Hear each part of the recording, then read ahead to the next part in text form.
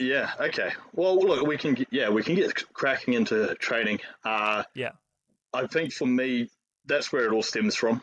I Mm. love training. It is the thing I look forward to the most in my day. Apart from, I'll say now, she can probably hear. Apart from my partner, because she can hear me probably next door. So she's Yeah. like, you Yeah. better talk about me. But it's something that is influenced a lot by social media, and people are always, I guess, trying to find a shortcut or a new exercise or a cool way to do things to get a result. And I've tried and tested different training methods on myself for the last decade.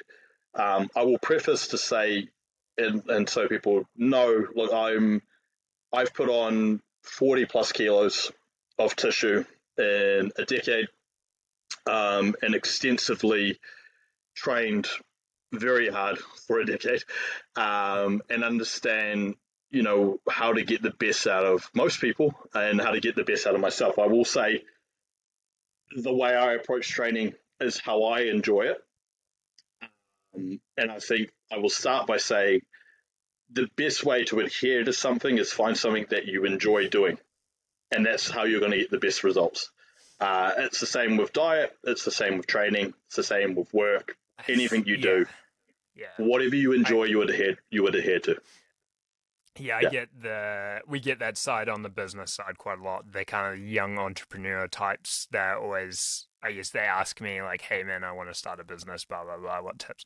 And it's just like, dude, that is backwards. Do something you love, and if it makes sense, that could be a translate into a business, but also yeah. like, you know, that's not the way to think about it, and it should be the same with I agree on if you want to stick to a good training protocol or something, it's never going to work if you don't love it because it's a long If you term don't game. like it's so hard. It's so hard to see. So there is no best. There are Yep. better ways to approach training, but there is no. This is the best in what you must do. Again, it's Yep. all individual needs, and what your training may involve in, and where you're trying to go with it. Now, I love the stuff that Unbroken Performance he puts out. It's really Yeah. interesting to me. Definitely not something I would ever do. The things he Yep. does doesn't align with my goals, but I can see the benefit of it. And for lifestyle people Yeah. and people who are more on that athletic route, I like what he posts. I'm like, this stuff makes sense. So if you're interested in a lot of that stuff and the technical aspects of what he does, give him a follow and look what he does, because it's something that is not talked about enough. It's something that people don't follow enough. Now, when we get into my training, we touched on it a bit. I have the approach of progressive overload, um, and I use a modified push pull legs. Now, a lot of my training Scientology is based on history and what I've seen works best. Now, I like to use people who do not have the best genetics and have been able to turn what many may consider very mediocre or wouldn't be good for bodybuilding into incredible. And you're going, Yep. wow, okay. And then what was that duration of period to get to there? Now, you may look at someone like Phil Heath, and a lot of people would know who he is. You can look at some photos of him playing basketball in 2002 or 3, and then 8 months later stepping on stage in a bodybuilding show and looking like he's been training for a decade, and he trained for like 6 months. I wouldn't listen to a word he says because Yep. that's a genetic freak. Yep. He could look at a dumbbell and grow, and I'd be like, okay, that's not going to work for me. So for me, where my genetic advantages come, I would say, is I am genetically very strong. I have always been strong. I get that from my father. We touched on, like, when I was 18, I was able to bench press 150 kilos comfortably. Now, I wasn't heavy. I was like 80 something kilos and able to do things like that. It's That's probably my genetic advantage, and then mindset, and be able to take myself to places that people are, I guess, afraid. I like that fear. Yeah.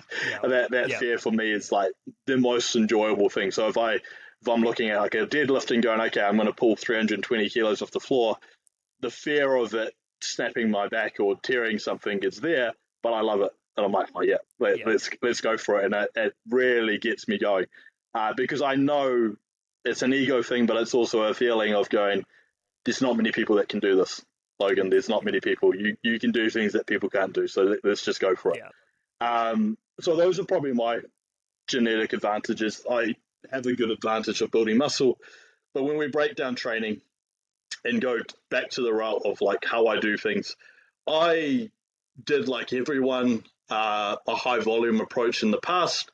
I'm sure you would see people, they would do, I will call them bro splits, where they may do chest on Monday, back on Tuesday, shoulders on Wednesday, legs on whatever, or they may not do legs at all. There are those people out That's there. the true bro level is never doing legs. yeah, chest and arms, or charms, as some people like to call them. But that's what I used to do. And then how I would approach it would be like pyramiding up. So let's say you were doing a dumbbell flat press, you would start with maybe 20 kilos, you'd do 12 reps, 30 kilos, 12 reps, 40 kilos, 12 reps, and then you'd be done. I did that for years. And did I grow a little? Yeah, maybe.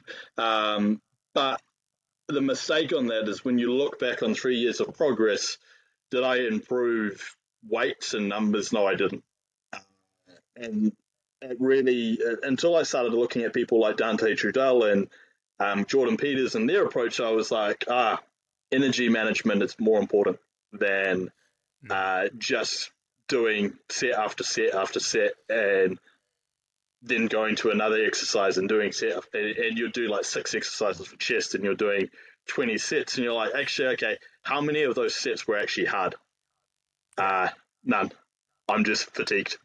That's the general sense, and that's all, you see it all the time. You look at people and you're going, if you reduce your volume in half and actually took a set to failure, and put you to the point of going, oh, I cannot press this weight at all and complete a rep, then that's hard and you're going to see results from that. So if we talk on like a setup, I guess that's what, if you want me to kind of go through a setup on like a chest day or a push day for me, So like a push day for me, again, it's individual needs and like I'm looking at physique and going, okay, what do I need to improve?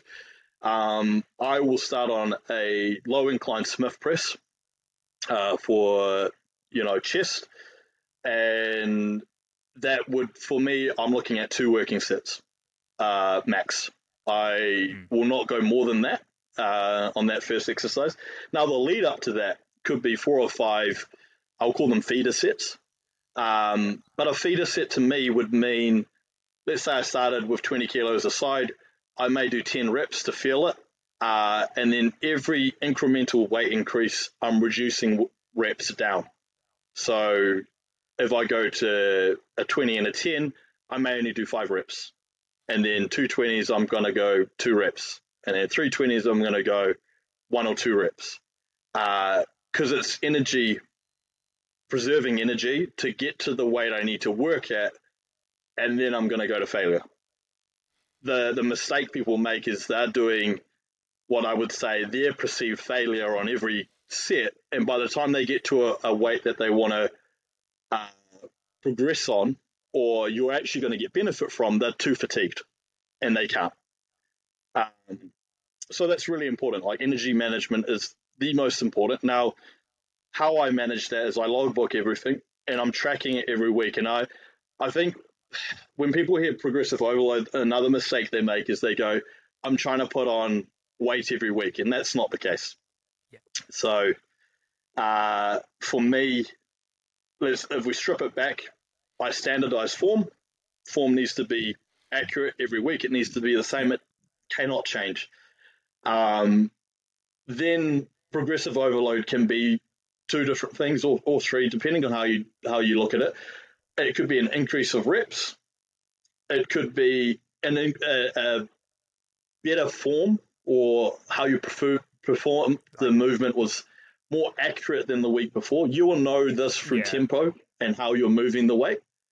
And then lastly, increase in weight. And, for better sake, the Smith press, I've been using it. I haven't changed this exercise in a year. So every push session, and mind you, this is push A, is the same movement for the last year. Now people go, "Oh, that's crazy! Like, don't you need to shock the body and change?" No, there's no such thing as shocking the body. The thing you need to think about is creating a new novel stimulus. So a new novel stimulus to me is an increase in reps or an increase in weight. Now that's the basics of setup, and then it's getting people to understand what failure looks like.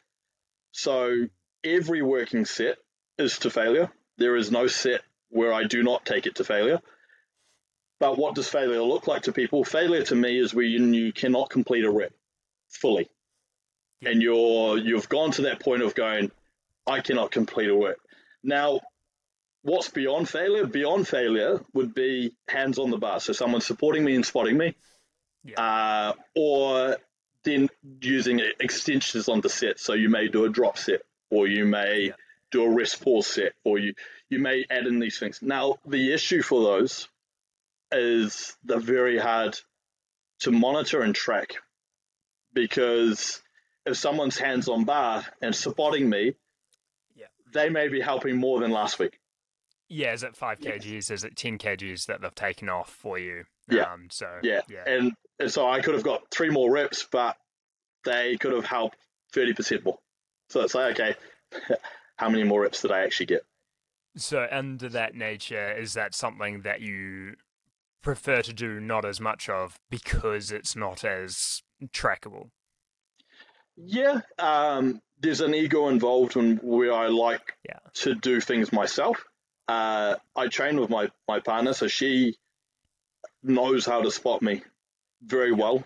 She's tiny, so it's funny when people see she's training with me and they go, she's... But the spotter shouldn't need to be, well, at least exactly. This is what people context. don't. Exactly. Yeah, exactly. This is what people don't understand. It doesn't matter how big they are. It's their ability to understand cues and going, okay, when do I need to be hands on? She can look at my face and go, I know when to touch, and give assistance. So does it happen with me? Yes, it does. She does definitely spot and assist at times. But what I would do, so if I was to track that on a logbook, I would, let's say I got 10 reps and I wanted to go beyond failure on that, I would do like a +3 beside it. So then I knew she helped with +3 reps. So then how would I change that for next week? I would aim for 11 unassisted, and then she could assist after. So that way I'm knowing I'm progressing in some way. Now, that for me is like the best way to approach training. It's fun as well because I'm very competitive, and what better way than trying to beat yourself? It's just you, and you're just trying to be a little bit better than you were the week before. Now, there will be times where that's not going to happen. Your body will give you signs, and you're going to know, okay, when do I need to deload and when do I need to back off a bit? I have a different approach to deloading. Now, deloading to me is auto-regulated. So auto-regulated to others just means I do it when I need.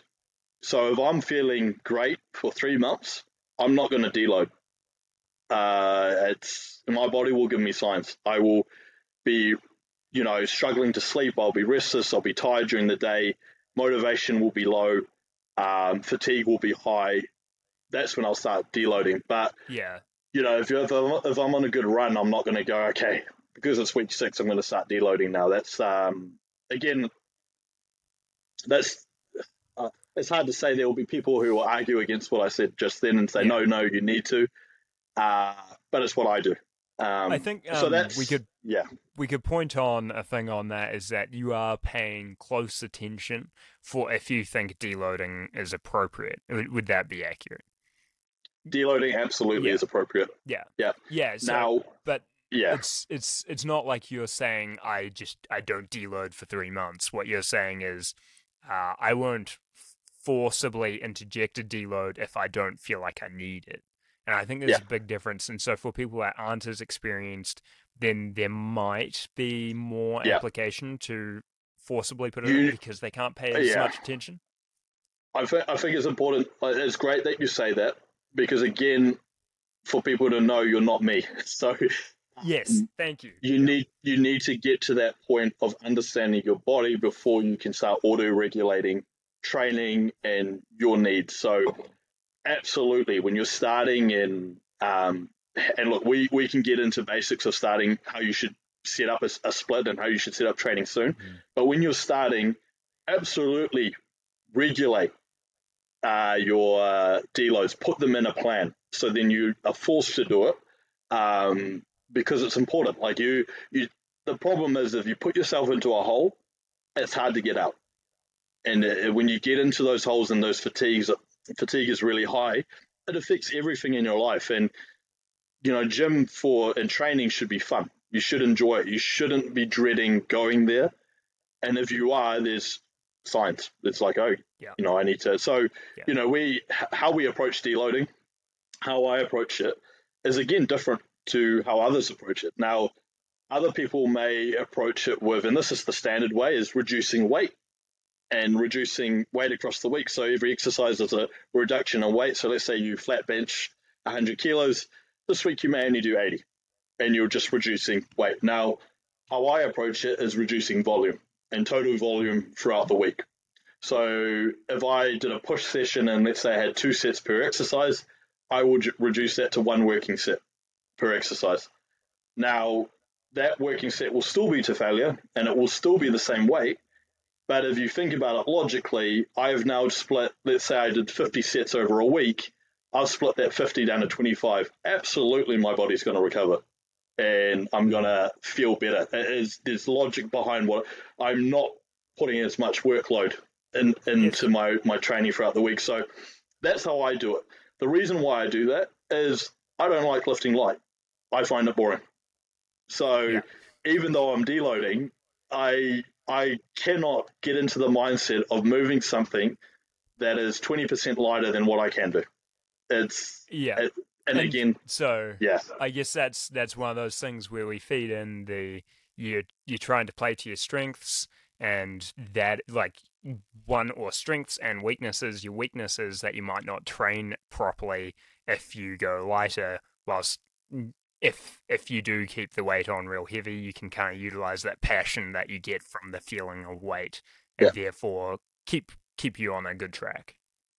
Yeah, and that's I think that's the sum of it is like it's what I enjoy doing. So yes, I see the benefit of deloading, but I'm not going to have a detriment to what I enjoy forcibly and have to forcibly do something that I do not enjoy doing. So that would be my approach to a deload. And then like in terms of a push A setup and how I approach things and why I don't do chest and then shoulders on one day and then arms on another day is frequency is for me is more important than total volume in one day. I would rather get a hit a muscle group more frequently over a week than wait for 7 days, because 7 days to me is far too long in between training sessions to create one new tissue and create a new novel stimulus and get a benefit out of it. Again, 99% of the people are not pro bodybuilders. They're not what you see on the and these guys here, I'm sorry to say to them, but if you trained like I would say to train, that would probably be better. Because for better sake, if you're looking at recovery, you really only need about 36 to 48 hours to recover maybe a little bit longer, but you know, and not saying that I'm going to hit a muscle group every 2 days, but for my sake, I do push A, pull, rest, push B, legs, repeat. And then pull involves some leg movement, primarily hamstrings and movement from there. But it's a strong point of me, so I'm not hitting as frequently as other areas that I want to bring up. So that's like a run of how I approach things. A push setup for me is 3 exercises for chest, 2 for delts, 2 for triceps. And that would be, a push sit up. Now, push B is a little different, where it would be 3 exercises for delts, 2 for chest, and so forth. So that's kind of the little differences. But you can see, like for chest, I'm hitting up more frequently, and total volume of of exercises may be the same as what you did on one day, but because I'm hitting it frequently, it's getting more novel stimulus, and I'm getting more benefit out of it. So that's how I approach my training. But if I was to, and do you want to touch on like a basic, or how I would set up someone, or what I would get them to do? Or probably, you could almost talk about it, because as we probably prefaced a bit, there's so much individual variability based on how much time you've had training. Again, like, so the context with your training is that your intensity ends up very intense on those active sets, as opposed to the feeder sets. And interestingly, so this is actually the trend of what I get talking to all the guys that I would say seem to know what they're doing. Well, the trend I'm picking up, and then we'll just jump into the basic, but the trend I pick up, being able to track progress effectively, simply to help manage that progressive overload. And the second one, because I actually, it's funny, talking to Campbell, I had a conversation with Campbell a couple of days ago, and it was almost the exact same speech you had there, is that progressive overload can take those different forms, and that's an important factor, and it might not always be adding more weight and stuff like that. But being able to actually measure it and not just fatiguing yourself out, that's a big loss that a bro lifter, especially like myself in younger years, I did that all the time. It was definitely a fatiguing out before I could get to the value point. And so I think there's one really big nugget to take away from that. Like, that's one that, at least for me, really, I feel like I wish I knew that better. And I do as well. I look back at, and this is why I like to advise people now. And if we touch on that Georgia a bit, she will always probably talk about a hack squat set that I took her through. That I can quite comfortably say she buried herself on, because of what I was saying to her and getting her to that zone. But when you're looking at training again, like, for people to understand, I know what failure looks like for myself. You need to have that intensity to get there, to get the benefit of how I would train. If you do not, then maybe the high volume approach and the more sets are beneficial to you. That's important to understand, because not everyone can take themselves there. And it's funny, like, there's that old saying where Arnold actually used to say this, and it's quite funny that he said this years ago. In Pumping Iron, he said, "I only start counting when that hurts." Now, that saying, funny as it may be, I call them effective reps, and those are the reps that count. So what are your effective reps? Are your effective reps the 3 to 4 at the beginning, or are your effective reps the 2 to 3 at the end of the set? Now, we talked about sets, but we didn't talk about rep ranges. Rep ranges, to me, everything has a benefit, right? So I will do sets of 2. I will do sets of 3 reps. I will do sets of 10 to 15. I will do sets of 20. The mindset I have is get strong across all rep ranges, and as strong as you can. And actually, Campbell also says the exact same thing on a humorous. I think me and him would. I think me and him would get along, but that's important. Like, where the 1 to 2 reps will come into play is, I want to touch a weight that I've never touched before to create a new novel stimulus. So then the next time I touch that weight, I'm going to add reps onto it. And that's where people, I think, just can't get themselves to yet, and that's okay. That's if you can't get yourself there yet, you will eventually. Be smart around it as well. It's not saying pick up the 70-kilo dumbbells day one and go for it. Like no, like progressive overload is never linear. It's not about picking up the heaviest weight as possible. It's about picking up the weight that your form's standardized on and accurate, and then taking your muscle to perceived failure with that weight and the weight that you need to get to there. It could be 20 kilos. If it's 20 kilos, that's fine. And then you're progressing from there. That's fine. You just, like we said at the start, like get the most out of the least. Yeah.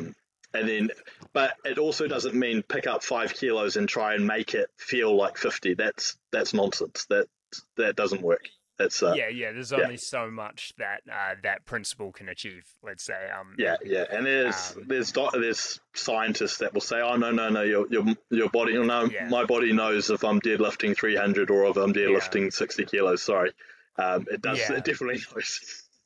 Yeah, at the very least, it's very different. It should not be directly equated. Much like the extracts thing I was talking about before. Say if you do, I know at one point there was this big trend. It was probably maybe 8 years ago or so, where restricted blood flow training. I think there's one big bodybuilder that was done. Yeah. And so you do lighter weights with restricted blood flow, and it's undeniably going to be different. It's obviously it's much harder to move something if you have less blood flow. The physiological response to that is going to be different to the same amount of effort moving a heavier weight. I would lean towards the heavier weight myself. I haven't done the research or reading, but it doesn't make too much sense to me to just change the effort in that sense, especially when you're messing with waist clearance and other things. I just think in terms of like athletic performance, and you think about it logically, why would your muscle want to be put at a disadvantage where it's not able to fully function properly? Yeah. That's, for me, At the very least, the trend has gone away, and I would say there's some signal in that. It wasn't that effective. Look, I'll have a little rant now, because there's a trend that I posted about a little bit ago, which is the reverse banding of exercises. Hack squatting and things like that. Now, for me, reverse banding is such an ego move where a perfect example is the Cybex hack squat. Now, for me, Cybex hack squat is one of the hardest hack squat machines you can use, period. I will always laugh at people who reverse band it because you're purposely trying to make a movement easier. For me, standardize your form, same as always, and just get stronger at it. And that's all you need to do. You don't need to trick yourself in thinking I'm moving 4 plates aside by putting a double reverse band on the end, and at the bottom it's super easy. That's not where, you need to take your muscle through full range of motion. Where it's hardest is where you're going to get the most benefit out of, so why would I make it easier? And I see it a lot, and there's people who are in my gym. There's actually a wellness girl who used to do it. And then I told her off, and I said, you're never doing that around me again. She never does it now, but now she's been able to progress her weight up and get the benefit out of it, and she's saying it's so much harder. I'm like, well, yeah, of course it's going to be harder. There's things, there's trends, there's things out there all the time, and it's a shame.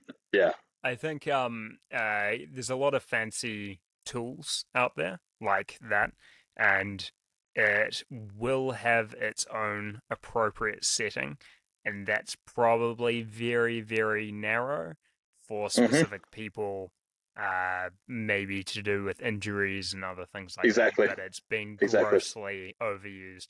That's actually one of the things, again, not to bring him up too much, but I talk to him too much, Campbell. He does a lot of kind of fancy banding and stuff, and so there is an impression that he thinks this is how all of training is. What I've gathered from his approach on that is But actually, that's a tiny part of the training session, and it's might be just to help with some warming up of stabilization joints and everything. But that actual process in there is not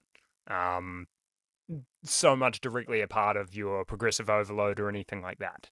And I think what he's putting out there, and look, I haven't spoken to him, but I've seen what he posts. But he's filling those gaps of what people don't see in terms of warm up and these movements that you need to do to prime a muscle and get it ready. Yes, and that's priming, very much priming's key. Now, I'm not a hater on reverse banding. It has its role. Yeah. But I think you touched on it, which is injury management. And let's say you've got an issue in your hip or your knee, but you're still needing to do hack squat. Then okay, it plays a role in that, but don't use it as a tool to trick yourself. That's a mistake. I see all the time, and it's a shame, and it's an ego thing because you see. I think a great, and I'll use a pitch to this guy. He's a UK bodybuilder. His name's James Hollingshead. He's Cybex. I know. Yeah. So he Cybex hack squatted a few weeks ago, 10 20s a side, which I do 5 to 6 a side, very heavy. And when I'm looking at him and going 10 20, man, that's insane. There's no reverse band on that. There's no assistance. There's just him and that. I think just look at evidence, right? Look at him and go, okay, people leave trails of evidence and results, and it speaks volume. If he's doing no reverse band and he's got 36-inch quads and he's that strong, then okay, maybe I shouldn't do them. So that's why Ryan's on reverse banding. It's crude indications. I think it's just what happens with all of these things is that they get taken out of context in a massive scale, and it's the cool and hip thing, but then in 2 years we're probably going to see very little of it, and it will be just back to the selective maybe priming or working around injury applications. I'm extremely agnostic, but I can see where logic doesn't hold through, and also it'd be harder to track. I think that's the other thing. That's exactly it. I think there's a lot of trends. You'll see people do single arm movements on cable machines and making weight really hard, and looking at going and it's really not that hard for people to understand. Like, it's not that complicated. It's not. Those are the things that didn't build the physiques that you see. It is literally, for me, I always say stick to a movement, stay on that movement, get as strong as you can on that for as long as you can. And then when progress stalls on that, and what does progress stalling on that look like? It could be 3 to 4 weeks of not being able to improve in any way. You've tried to deload, you've tried all these other things, and I'm still stuck. Okay, then swap it and use something else, and then get strong on that. But too often people are trying to change things and look at a new way to do something, which it's just not there. So that's my kind of view on training. But then if we get into like a basic person who's starting, or an intermediate and getting to start training, I would strip it right back. Now, for me, you may go, okay, I'm going to train 3 days per week, and I'm going to do full body 3 days per week. One, you're going to get novel stimulus from frequency and training muscle groups more frequently. In that time, you should be trying to, one, get as strong as you can, correct form, and then progress from there. That's all you should need. You shouldn't need anything further from that. You shouldn't be doing split body parts, because split body parts and training like that is when you're trying to bring up something that it may be lagging. But these people need to understand your whole body is lagging. So, train the whole body and and trust me, like if you're starting, you're 15, 16, 17 years old, and you're just starting, that is enough. Like, you are going to be sore. Yeah. You're going to get to a point, and you'll get to a point where you're not sore anymore, but that doesn't mean it's not working as well. So try not get caught up in the emotional feeling and the attachment of pain, the attachment of DOMs, as they call them, and these things, because those are all just feelings, but that doesn't mean, progress. So that's how I would kind of set someone up who's starting to train, and then we may progress eventually into upper and lower body days. So you may go upper body one day, lower body another day, rest, and then repeat. And from that, you could be increasing frequency from 3 days per week to 4 days per week. And that would be like your next step. You could literally stay on these for 2 years, few years, and just continuously chip away at. It's not fun though. People go, that's boring to me. That's not fun. But hey, if you learn how to train intensely and progressive, it is fun. Yeah. And also, I just put in the time of respect that this is a craft like anything else, and that developing a craft takes time. You got to build that experience of just time at it. Like the classic, not necessarily true, but well-known thing of that 10,000 hours principle of like it takes this amount of time before someone is generally in that master category. Bodybuilding probably even longer, because there's so much going into, like, you're not mastering one thing, there's many factors. But appreciating that you are in this for, if you are serious, you're in it for the long term, and part of it is just understanding your body. Like, that's such a big part of being a good bodybuilder, is just understanding your body and then utilizing that and pushing it in the gym. Yeah, I couldn't say it better, really. Like, I think the advice I give people is just don't follow the sheep. Don't do what everyone else does. Enjoy it. Enjoy the process. Have fun. Most important. But strip it right back and start from there. Like, you could be an advanced trainer. Like, you could be training for 10 years, but never know perceived failure and never train properly. Go back to the basics. Do upper body or upper lower bodies, or do full body. And then from there, once you get to upper lower, then I would progress into like a push pull leg split. And I don't think you need to go further than that. Mine's a bit modified based on individual needs, but if you're training properly, you can get your basics covered. You can cover everything. You don't need to go past that. If you're getting into like split body parts, I would say that you're very advanced, heavily muscled, and you need to be very specific on what you need to bring up, and that's why you're training that way. But not, a lot of the pros nowadays aren't training that. So, again, evidence speaks, and follow what you see. But that's how I would set things up. And then from there, in terms of like what you're monitoring, it's about pushing up and pulling down in terms of body weight. And, for me, it's like, okay, how much weight can I put on before I'm fat? As the stance, and then I'm pulling back down. I work with Connor on this. Is like we have a good understanding. We tested things, like we did holding phases of holding a body weight. Like I got up to a nighttime weight of 107, 108 kilos. And at 170 centimeters, it's quite heavy. And we did a period of holding it.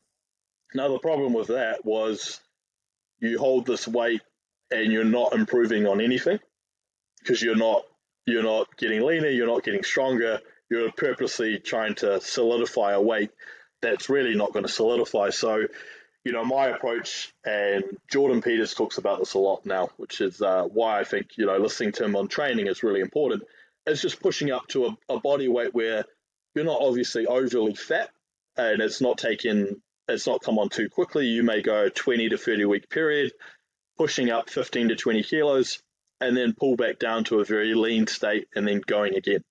And then just approaching it that way, pushing up, pulling down, pushing up, pulling down. And eventually, those weights that you push back up to, you'll be leaner at that weight, and it will look different. And that's how I approach things. So we're in a pull down phase now, getting leaner, and we've lost, give or take, 6 kilos ish. And you saw the photo I uploaded today. I'm in a very comfortable body fat level, and we're going to get quite lean, and then we'll push back up. So, yeah. Yeah, and I think that speaks quite well to pretty much all physiological kind of homeostasis principles, where for the most part, people that think the body knows what is right, that is the biggest joke in the world. That's kind of that's naturalist fallacy. But what is true is that the body does seem, we have this idea that the body seems to trend towards historical norms. It likes to pull you back to its historical norm. And so by doing what you're doing with that building up and holding it and pulling down and but like you're not pulling down so far that you ended up Yeah, way that close to the start. Like yeah, what you're doing is you're creating a slowly incrementing historical norm, which yeah, within reason, just from my point of not even in muscular, on cognitive, on simple like you view receptors in the body, all those things seem to follow that pattern where you just build that historical norm, and over time, your body likes to be at that historical norm. And hmm, so I translate that to myself, say on the cognitive side, I think about that a lot and trying to create a historical norm where I'm actually slowly incrementing uh, receptor densities and other things in the direction yeah, I want. I can't measure it as well as you guys can yet. One of these yeah, days, brain stuff will be different, but I think that principle translates really well across the board to pretty much everything within our body, though. So that yeah, is quite a pleasing concept, at least in my head. yeah. It's fun for me because right now a little over well, during the day I'm a bit over 100 kilos, and it's the most comfortable I've felt Mm. at this weight, and to the point where look, I can do my shoes up, I can do things that people go, oh, Yeah. man, that's like basic, but trust me, when you're pushing up, and I'll say now, like my last stage weight, mind you, I pulled down too much, but I was like 82 kilos, so to Mm. push up 26 kilos um, and, and get to that weight, it was uncomfortable, it was hard, Mm. and it wasn't fun. Uh, Now I'm hungry all the time, and I'm mobile, and I feel like I did when I was 82 kilos, and it's like, well, okay, I feel like that, but I'm 20 kilos heavier. So, like you said, it's the right way. I think it's the right way to approach things. Yeah. Even we'll see. Like if I've put on more tissue, and if at the end of it, I look at myself and go, okay, yep, that's worked. Then there you go. Yeah, it's like with the progressive overload though, it is just a steady progress over time thing. And so I guess the inverse, what we see with people, and I can think of a good number of case studies off the cuff because we just see customers pop in, once every couple months or once a month. Mm, The people making progress are the ones that have that incremental type idea. yeah, The ones that are not, they are puffing themselves up really big and then dropping themselves down really, really low. And then they keep repeating that. yeah, And so their historical baseline is the same. And the then they same thing. wonder why they're not getting progress. Um, Yeah, so, you see it. yeah. You see it with people on stage, competing and competing too frequently, and having to have that feeling of being on stage. Like for me, it all goes back to I don't really care about the stage. Yeah. I like the process and the Mm, physique in the end, and I do it for myself. yeah. Like I stay pretty covered up. The most you'll see me not covered up is on my Instagram, and it's private. So Yeah. the Yeah. people who see Yeah. it are my friends and people who I generally don't mind showing what I'm doing because they get interested and they ask me questions and they go, oh man, this is cool. And a lot of the people on there were in college with me and they see me now and they go, well, geez, like this guy's put on, Mm. 40 kilos since we saw what did he do? Uh, So that was 10 years ago. That's yeah. that's what It was that's a what I did. lot. So Yeah. You yeah, did quite a lot. yeah, That's yeah, a probably lot, to a lot say. of food, a lot of but yeah, it's on that just on the food subject as well for people, like it's progressive as well. So like people need to understand like as you get bigger, your energy demands get bigger, the need for more gets more. So be prepared for that.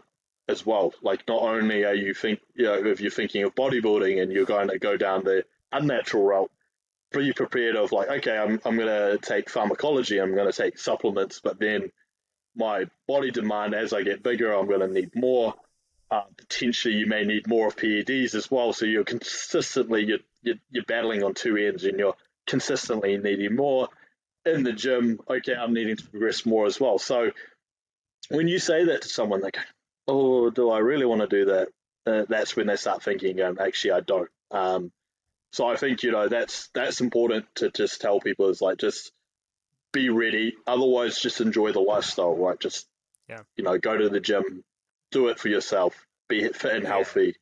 For me, I would love to get back to the point one day where I get back into martial arts. I will pull off a lot of weight and enjoy life and have a kid with my partner and enjoy things. But I've still got goals I want to tick off now.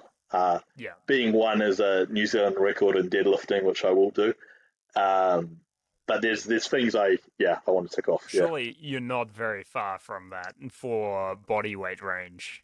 No. Like for the strongman record, I believe it's 330 for under 105, which I can do.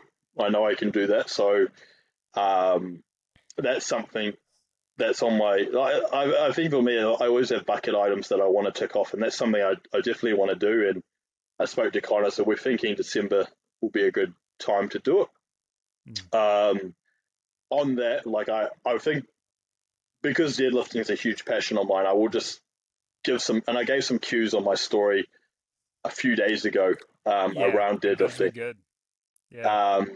And it's what's helped me the most. So like for me on deadlifting, what I try and do is I try and get as strong as I can on leg pressing. The range of foot placement and how I leg press is identical to how I deadlift. So if you watch how I deadlift and you watch how I leg press, it's the same movement. So the mindset of when I'm attacking a bar for deadlifting is I'm trying to press the floor away. I guarantee people, if you get very strong at leg pressing, you will get a good deadlift. That it will happen. And the benefits of leg pressing is you can effectively load the machine safely, take yourself to perceived failure or failure, and load the muscle without the risk of squatting and potential other things taking in there. So, those are kind of cues that I talked about a little bit on deadlifting, because I see a lot of people do it and then just not understand how do I get better at it. There's people who say, just deadlift and you'll get better at deadlifting, and it's like, that's okay, of course you need to do the movement, but that's not how to tick every box. And then understand biomechanically, how do I deadlift? Like there's sumo deadlifting, which people do. That for me is an adductor bias movement. So when you're leg pressing, do a stance that's wider, use the range of motion that are going to acquire the muscle groups that you're using during this deadlift. So if you sumo deadlift, now if you narrow stance conventional deadlift like I do, same thing, narrow stance leg press. And I will say on this as well for females who are listening, and if they are potentially listening, a lot of females I see when they leg press, they do high and wide, thinking, that's how I'm going to build my butt, build the peach and grow. But if you think about it mechanically and look at the range of motion and muscle movements you're not using as much of your glute max as you want to. So you should be doing narrow stance, full range of motion, and you're going to bias your glutes more than if you were doing wide stuff. So that's just like a few tips and tricks I would say to people. And then with deadlifting, again, it comes down to trying to not be afraid of the movement. It's the biggest. I will say it's the biggest mindfuck movement that you can do, because until I pulled 300, I couldn't do it. Now I can do it regularly. It's easy. So the body was always able to do it, but it was the mind that just couldn't do it. Yeah. I believe it'd be safe to say there's a lot of muscle memory that comes into play because there is so much uh, interplay between Yeah, different muscle groups at different stages of the lift, yeah, which I think is also what makes it scary to a beginner because as a beginner, I remember actually like I would have been 15 hmm when first in the gym with the bros, we're all super excited and we're trying to work out how the hell you even deadlift. And this is yeah. before like there was social media that well we weren't using it. It wasn't as big a thing. We were just trying to find like YouTube clips or stuff like that. It was a bit of a mission to find. And it's individual needs as well. So like when you think of deadlifting, think of the moment parts of the movement that you get stuck in and are hard, and then get work around those and go, okay, what movements can make those easier? So like for example, maybe the top end of the movement is hard for you, so you might consider a rack pull and training that motion and getting stronger at that and explosiveness out of the rack pull. Because maybe from the ground you can get it up, but you just can't get it extended. So it's individual needs. It all comes down to that. But for me, it's a staple and understanding like a hip hinge movement, bang for buck in terms of what you're going to get out of it is probably the most important, um, especially for ladies out there. If you're wanting to build your glutes and your posterior chain, you're going to get a lot of benefit out of there because of the amount of recruitment that your glutes, use from it. So, yeah, great movement, super fun. Kills me every time, but I love it.